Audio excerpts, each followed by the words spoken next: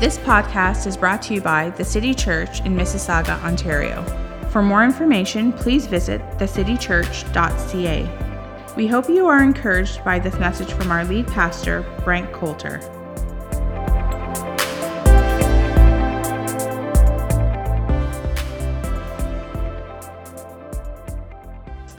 All right, we are in our final weekend of our series that we have called Rhythms of Grace. And we all know we have a busy fall coming up as we move to the Christmas season. And what we want to do is we want to establish a God rhythm for our lives so that we don't get going crazy. It's not like things are going to be removed from our to-do list.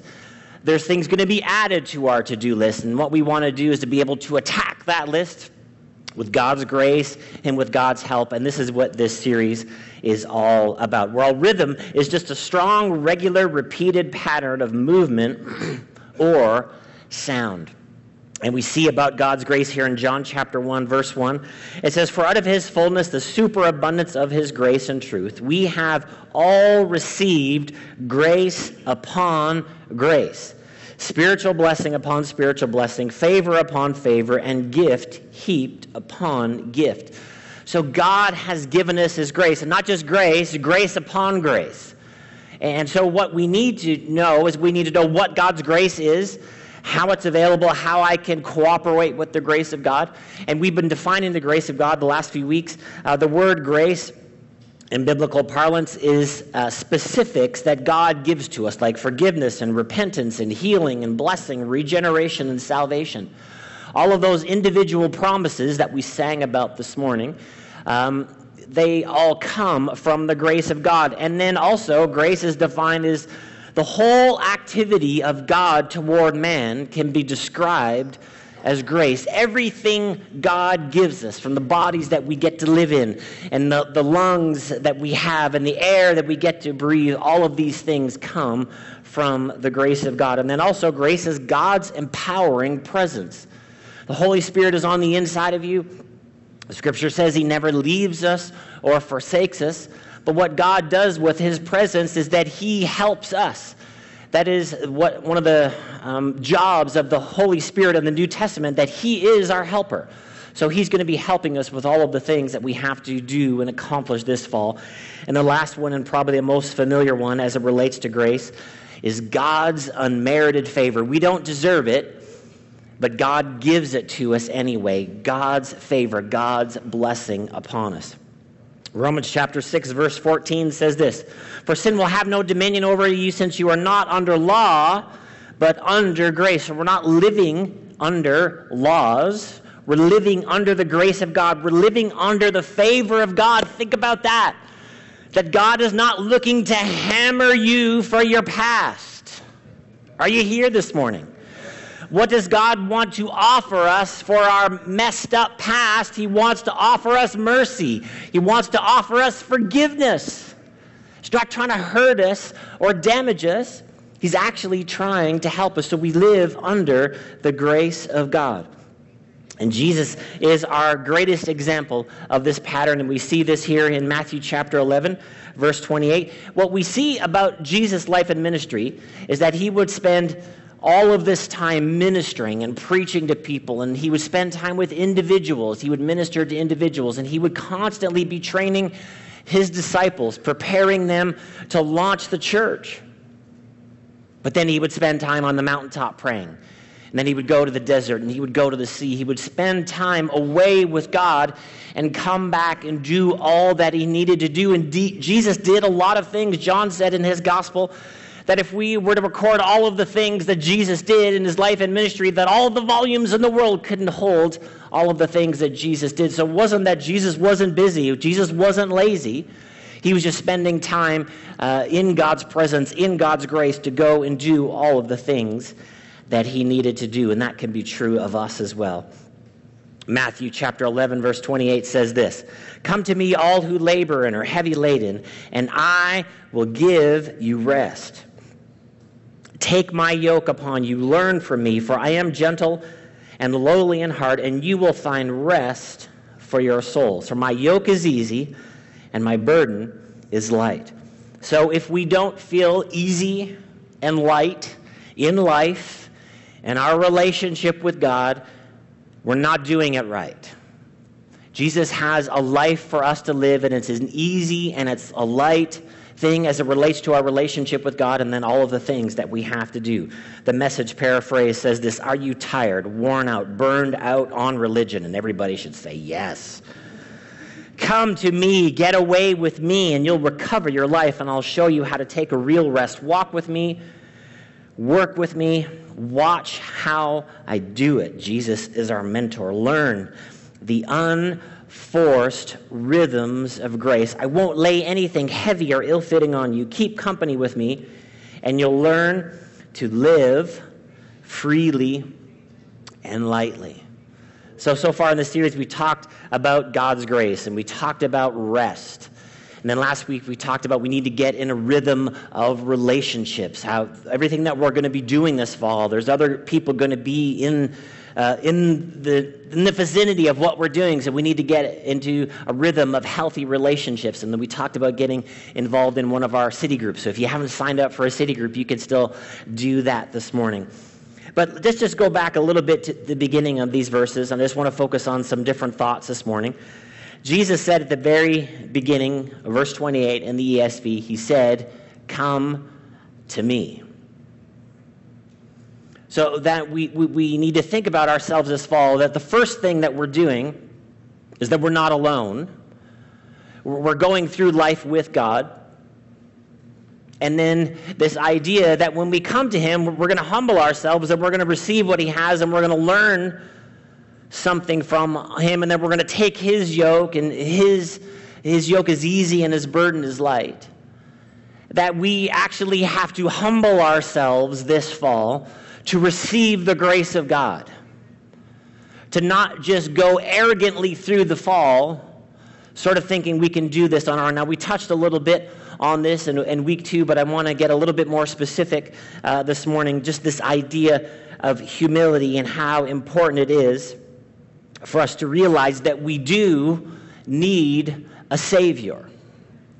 Everybody needs a Savior. And what I'm saying by that is that everybody needs help. For now and for eternity, everybody needs help. From the most educated to the least educated, the richest to the poorest, and everywhere in between, everybody needs a Savior.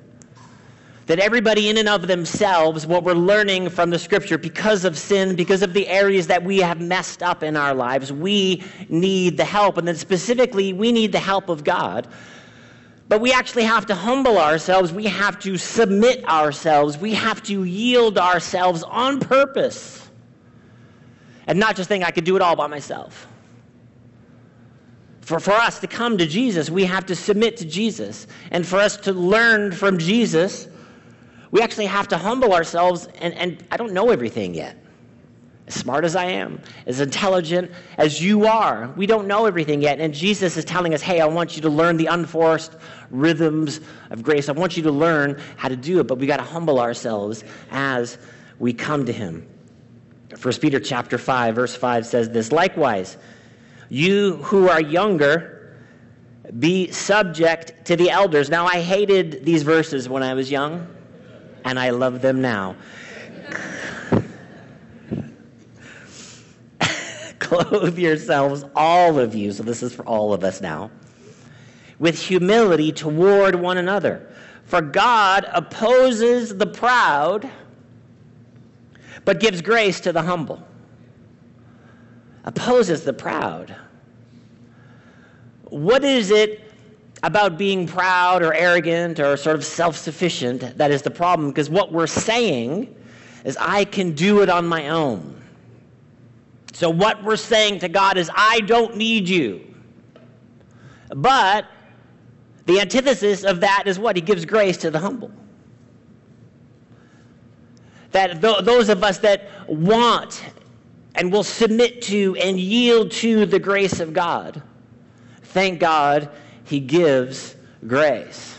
So I don't know about you, but I don't want to get caught in this category of the proud person. Now, let's be careful how we're using the word proud here. It's not that you can't be proud of your children or proud of your accomplishments, but proud, once again, just in this self-sufficient attitude. I don't need anybody. I don't need anything. Once again, Jesus said, come to me. So the implication is we actually have to humble ourselves. But he gives grace to the humble. Verse 6 says it again. See it again. Humble yourselves, therefore, under the mighty hand of God, so that at the proper time he may exalt you. At the right time. I'm going to humble myself, and what I'm doing is that I'm trusting in the timing of God for my life. That he's going to exalt you at the right time. And then he says this, casting all your anxieties on him because he cares for you. One translation says this, casting all your cares on him because he cares for you. Be sober-minded, be watchful. Your adversary, the devil, prowls around like a roaring lion and seeking someone to devour. Resist him, firm in your faith, knowing that the same kinds of suffering are being experienced by your brotherhood throughout the world. And once again, verse 9 is so helpful to us, so we don't have a pity party in life. Your stuff is not harder than anyone else's stuff. I'm the only one going through this. No, you're not. Everybody's facing stuff. Quit feeling sorry for yourself. But there is help for you. If you have your problems in a special category, that's not a good place to have your problems. They're so special, I can't get help. No, they're not. The stuff that you're facing, people faced and have faced throughout the history of mankind. And after all, you have suffered a little while. The God of all grace, who has called you to his eternal glory, will himself restore, confirm, strengthen, and establish you. To him be the dominion forever and ever. Amen. James 4, similar verses. Verse 6, but he gives more grace. Therefore it says, God opposes the proud, but gives grace to the humble. Submit yourselves. How many of you like those words? Submit yourself. Now, I'm not big on submission. I'm not big on rule keeping. You know what I'm saying? When we see the speed limit sign posted on the highway, it's kind of like, I'll take it under advisement. You know what I mean? Do they really know how good of a driver that I am that they're going to limit me to such a slow speed?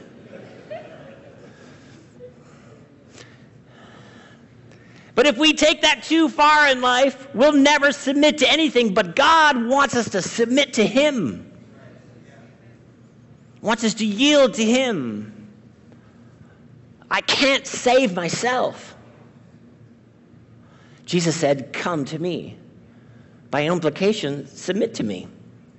Yield to me. In other words, I don't get the final say in my life. That I'm actually yielding to Jesus. I'm yielding to the creator of life for how I live my life. Not religion. I'm not talking about religion. I'm talking about life. The giver of life. Yield to the giver of life for how life should be, not what culture says. That I'm going to submit to God, the creator of life, so that I can know how to live life. Submit yourselves, therefore, to God. Resist the devil, and he will flee from you. Back to the 1 Peter 5, talk about humble yourselves. Everybody experience, show some humility. In the context of all of that, it says, cast your anxieties or your cares on him. Now, it takes humility to do that. What are your cares? What are your anxieties? Back to your to-do list that's growing. There's more stuff going on our calendar every day. And my youngest daughter, I'm happy to report, has got a job.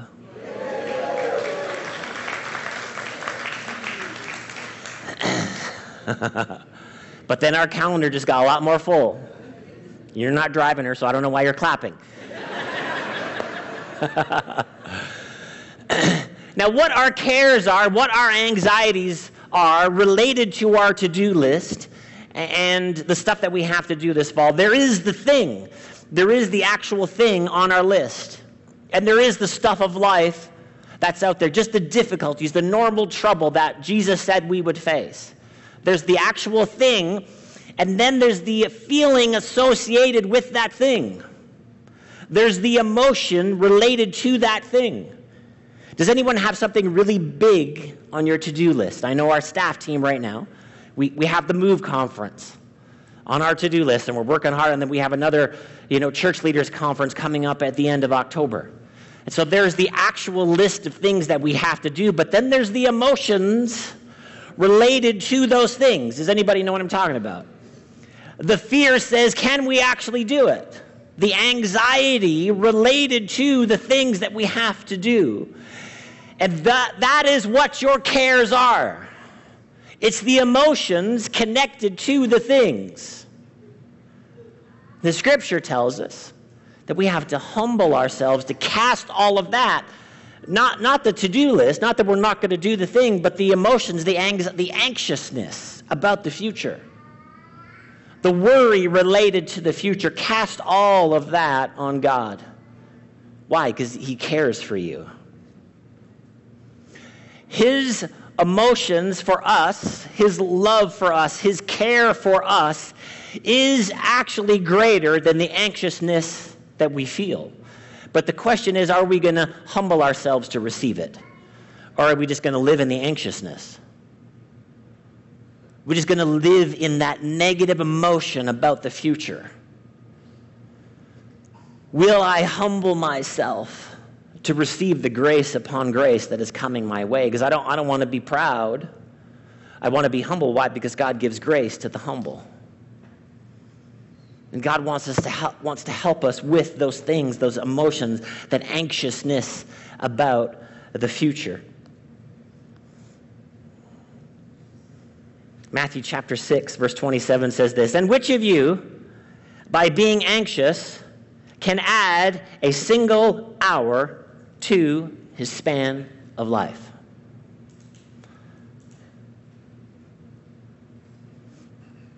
What's the answer to that?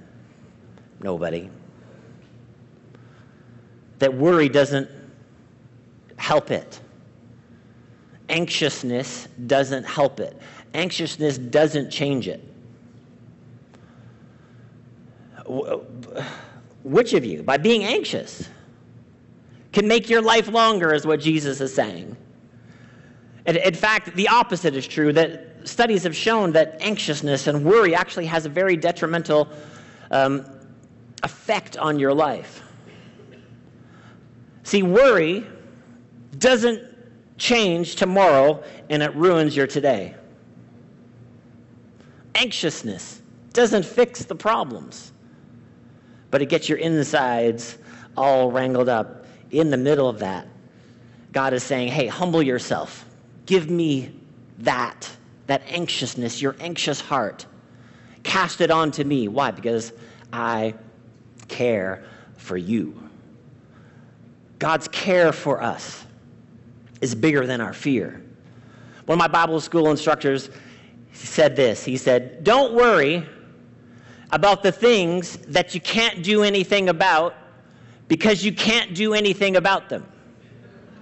And don't worry about the things that you can do something about, because you can do something about them. In other words, don't worry.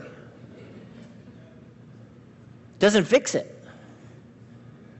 We're not going to change it. So we need to be aware of ourselves. Am I holding my life in this anxious, care-filled position? Because what is it? It's a proud one. It's an arrogant one. I'm holding the feelings related to all of this. Because I'm saying, not on purpose a lot of times, is I'm saying to God, I don't need you. God opposes the proud, gives grace to the humble. I've got to humble myself. Jesus said, come to me and learn of me. It's going to be easy and it's going to be light. So we're going to attack our to-do list and we're going to do our to-do list. But when those anxious emotions rise up on our heart, on our soul, and we just feel all that on the inside, we've got to stop and say, Lord, I cast this on you. Because I know you care for me. This anxious heart I'm feeling, these emotions that I'm having, I give this to you, and I remember right now, I take a moment to remember how much you love me and how Jesus said, come to me and I'm going to find rest for my soul. Luke chapter 18, I love the story. It's a great example of humility versus arrogance. Luke chapter 18, verse 9. And he told us this parable to some who trusted in themselves that they were righteous and treated others with contempt. 2 men went into the temple to pray, one Pharisee and the other a tax collector. Now, so what he's comparing, a Pharisee, somebody that you would automatically think that they would be, a Bible believer and they would know the laws of God, and then someone else, tax collector. Once again, this was their worst category of sinner, worst category of bad person. So many implications in this story. Verse 11, the Pharisee, standing by himself, prayed thus, God, I grew up with people like this in church, God, I thank you that I am not like other men.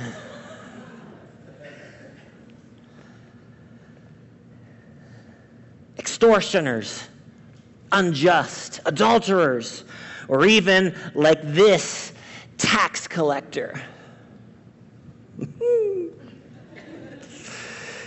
Come on, people, if we would just read the Bible, we would just understand so much about God. And this is what he says. This is his prayer. This is his prayer. He's praying, God, I thank you I'm not like the bad people. And then he's going to give God his spiritual resume. I fast twice a week. I give tithes of all that I get. And he's standing there in all of his self-righteousness and his arrogance based on the religion that he practices. But the tax collector, standing afar off, would not even lift his eyes to the heaven, but beat his breast, saying, God, be merciful to me, a sinner. Verse 14, I tell you, this man, talking about the tax collector, went down to his house justified rather than the other. For everyone who exalts himself will be humbled, but the one who humbles himself will be exalted. And what does that mean? It's not the pounding of your chest. It's not the point of the story. The point of the story is that, God, I need you. I can't do this on my own. Even though I'm smart and even though I'm educated and even though I have good socioeconomic status, God, I need you. I got to humble myself before God, and I get to cast all of my cares, all of my anxiousness upon him. Why? Because he cares for me. He's working on the things of your life. He cares about you. He cares about you. He loves you. This is why Jesus says, come to me. We're going to submit ourselves. We've got to humble ourselves. Man, we need the grace of God. Grace upon grace, but I don't want to be found in that spot. God opposes the proud, but he gives more grace. I want the more grace. I don't know about you. I want the more grace. And I would say that it might actually be, in the difficulties, these are important to know, but also after you've had a success or two. You got to be careful that you're not like this guy. Look at my successes, friends. Yeah, but it's from the grace of God.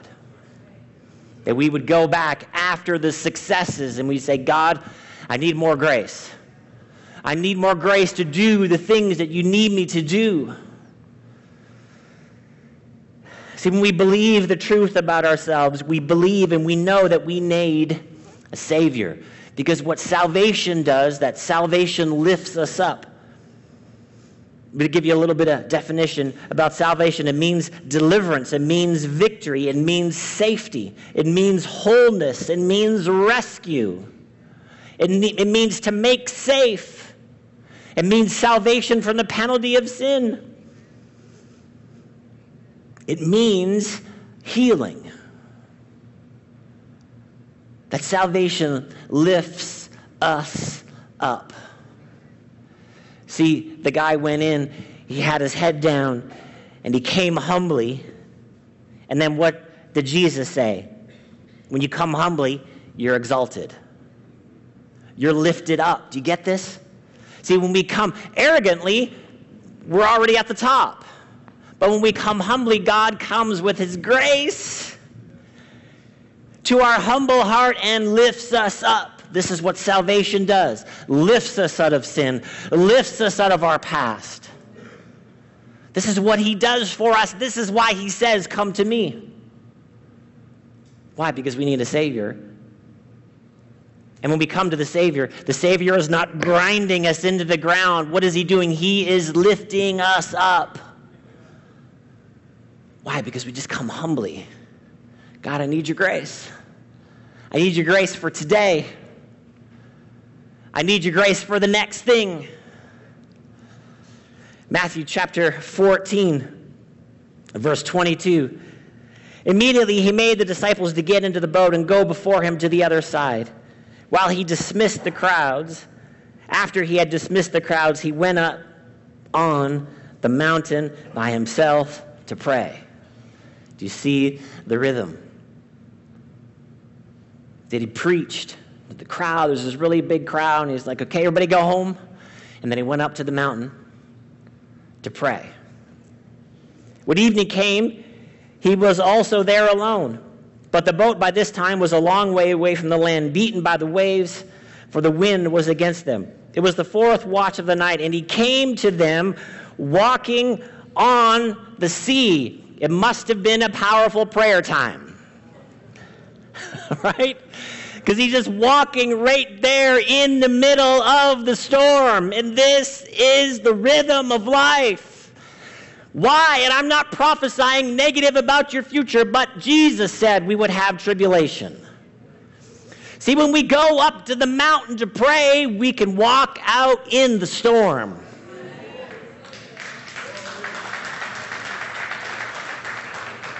When we spend time with the one who cares for us more than anyone else, we can just go out and we can face the day. It's walking on the sea. But when the disciples saw him, now don't try this at home or on your pool, it's not going to work, okay? But when the disciples saw him walking on the sea, they were terrified and said, "It is a ghost." They cried out in fear, but immediately Jesus spoke to them, saying, "Take heart, it is I. Do not be afraid." Don't be afraid. Don't be anxious. Don't be anxious about the stuff you have to do this fall. Cast all of your anxiousness on him. Why? Because he cares for you. Peter said to him, "Lord, if it is you, command me to come on the water." What is Jesus going to say? It's like, okay, it's me, so come. So Peter got out of the boat and walked on the water and came to Jesus. But when he saw the wind, he was afraid. And beginning to sink, he cried out, "Lord, save me." See, we have this little short prayer available to us every moment of every day. And it's a humble prayer. Why? Because you're sinking in the water. You're sinking in your to-do list. In the middle of all of that, what are we going to say? We're going to say, "Lord, save me." What does salvation do? Salvation lifts you up. Because the stuff starts to pile up. And not just the list, the emotions related to the list. And we could be drowning in all of that. But in the middle of the drowning, what do we got to do? We got to humble ourselves. If we're drowning, don't just keep gasping for air. Thinking, I'm going to make it, I'm going to make it. All on my own, flailing arms while you're drowning. Why not, in the middle of all of it, say, "Lord, save me"? Verse 31, Jesus immediately, everybody say immediately, reached out his hand and took hold of him, saying to him, "O you of little faith, why did you doubt?" When they got into the boat, the wind ceased, and those in the boat worshiped, saying, "Truly, you are the Son of God." When we find ourselves sinking down and going down, not just the list, but the feelings related to the list. Lord, save me. What does he do? Immediately, he reaches down. And what does he do? He lifts you up. See, and then the strength that's in him is the strength then is transferred to you. Why? Because we say, "Lord, save me," and we reach up with our hand, and he reaches down with his, and he lifts us up. It's very easy to get distracted by the wind and the waves and the difficulty and all the emotions and all of the cares and all the anxiousness of the unknown. And don't get me wrong, there's a bunch of unknowns for this fall. But we know somebody who knows the end from the beginning. And we know somebody whose strength is more than enough. And we know somebody who responds immediately with his hand of grace, with his hand of favor. And we say, "Lord, say humbly," we say, "Lord, save me. I need your grace." A couple more verses and then we're done here. Psalm 40, verse 1 says, "I waited patiently for the Lord. He inclined to me and heard my cry. He drew me up from the pit of destruction, out of the miry bog, and set my feet upon the rock, making my steps secure. He put a new song in my mouth, a song of praise to our God. Many will see and fear and put their trust in the Lord." Psalm 46, verse 1 says, "God is our refuge and strength, a very present help in trouble." He's there with his outstretched arm. See, the scripture talks a lot about the arm of God, the strength, the saving arm of God.